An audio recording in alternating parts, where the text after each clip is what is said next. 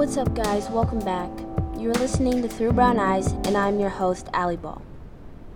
Today's topic tends to make a lot of people uncomfortable. And well, I am okay with that. I mean, being a black person, I often feel uncomfortable. So for those of you who don't know me, sports is a big part of my life. I love to compete. It doesn't matter if it's on a court, a field, or a track. I suspect that most people love some form of competition. Maybe it is board games, video games, maybe it is getting the highest grades, or maybe it is like me and it's athletics. But what if whatever it is you like to compete at? What if no matter what you did, you always had to start behind? Okay, so you were running a mile race, but you had to start 2 minutes after everyone else. Or you were playing basketball, but the other team gets a 20-point lead. Or you're playing Monopoly, but everyone else starts with $5,000 in properties, and you start with nothing. That is white privilege. It is like no matter what you do, because of the color of your skin, everyone else has an advantage. Okay, I am sure this particular subject is going to upset some people. They will say I'm wrong in the sense that white people don't have privilege. But the truth is, white people do have privileges that black people and other minorities don't have. I hope you stay to the end and listen and hear how I see and am affected by it. First, what does just the word privilege mean? Dictionary.com defines it as a special right, advantage, or immunity granted or available only to a particular person or group. Think about that a minute. An advantage available only to a particular group. Listen, I am in no way saying because you're a white your life has been easy. Everyone has problems, struggles, and issues. However, the things that make your life not easy are not because you are white. Maybe you are poor, an immigrant, handicapped, a woman, gay, been abused, attacked, or teased. These all might have created struggles in your life, but can you say any one of those things are because you are white? I do not want to discredit your stories and your pain. I encourage you to share and talk about it, because our life stories most often can help others. However, when you discredit the idea of white privilege, you are saying that many of my struggles have nothing to do with the color of my skin. Some don't, but many do. Let's start with the big one people have been talking about lately. How do you view the police? See, most white people grew up saying cops as the good guys. I mean, they're there to protect you, right? I remember hearing when I was little people say, if you are in trouble, you can always trust a police officer. Run up to them if you need help. I did grow up learning that most cops have good intentions. My uncle is a cop, and a good one. I really do believe that. But as a black person, I have to be careful, because not all of them see me the same. If I'm in trouble, I cannot run up to a police officer without being afraid of their reaction. Will they think I'm running from trouble? Will they think I'm going to attack them? Now, how do you think police view you? If you are on an afternoon walk and a police car drives by, do you ever wonder what they are thinking? If you're in a parking lot, a store, at a parade, in a restaurant, and you see one, do you ever worry how they view you? Most likely, not. When I walk down the street, more often than not, the police will slow and look directly at me. Might even circle the block a few times.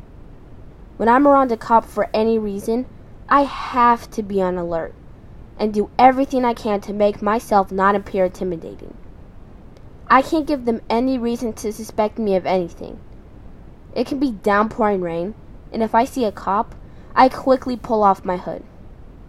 In a store, no hands in pockets. Eyes up. Don't stand too close to anyone else.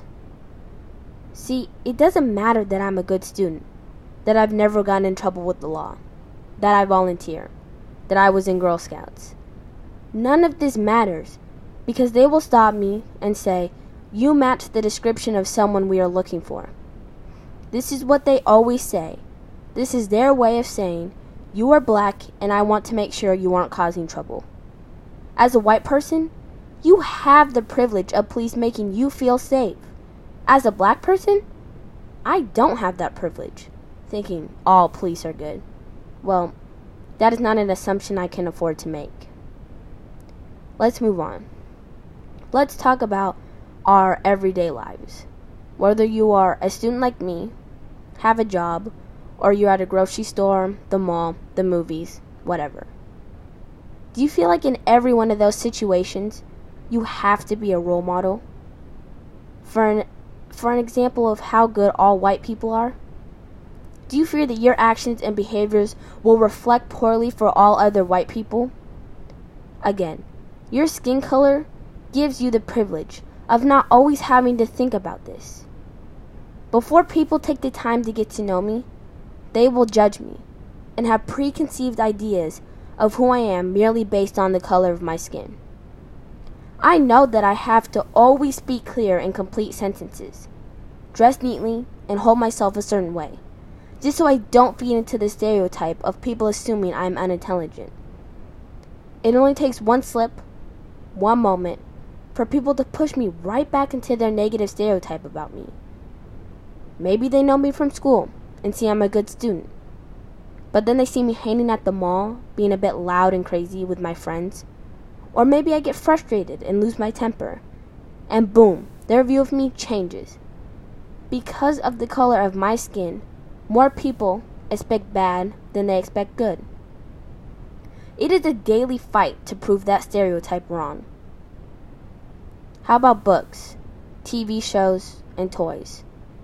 All of these have an influence and impact on kids. When I was growing up, my mom worked extra hard to find books that were more brown than white. This is a challenge, though. You walk up and down the aisles of children's sections of most libraries, and you will find the covers are filled with overwhelmingly white characters. As I got older, I found that it was the same for the amount of non-white authors. So the characters are not black. The authors are not black. When you read a children's book to your kids, how often do you find yourself realizing that the characters are not white?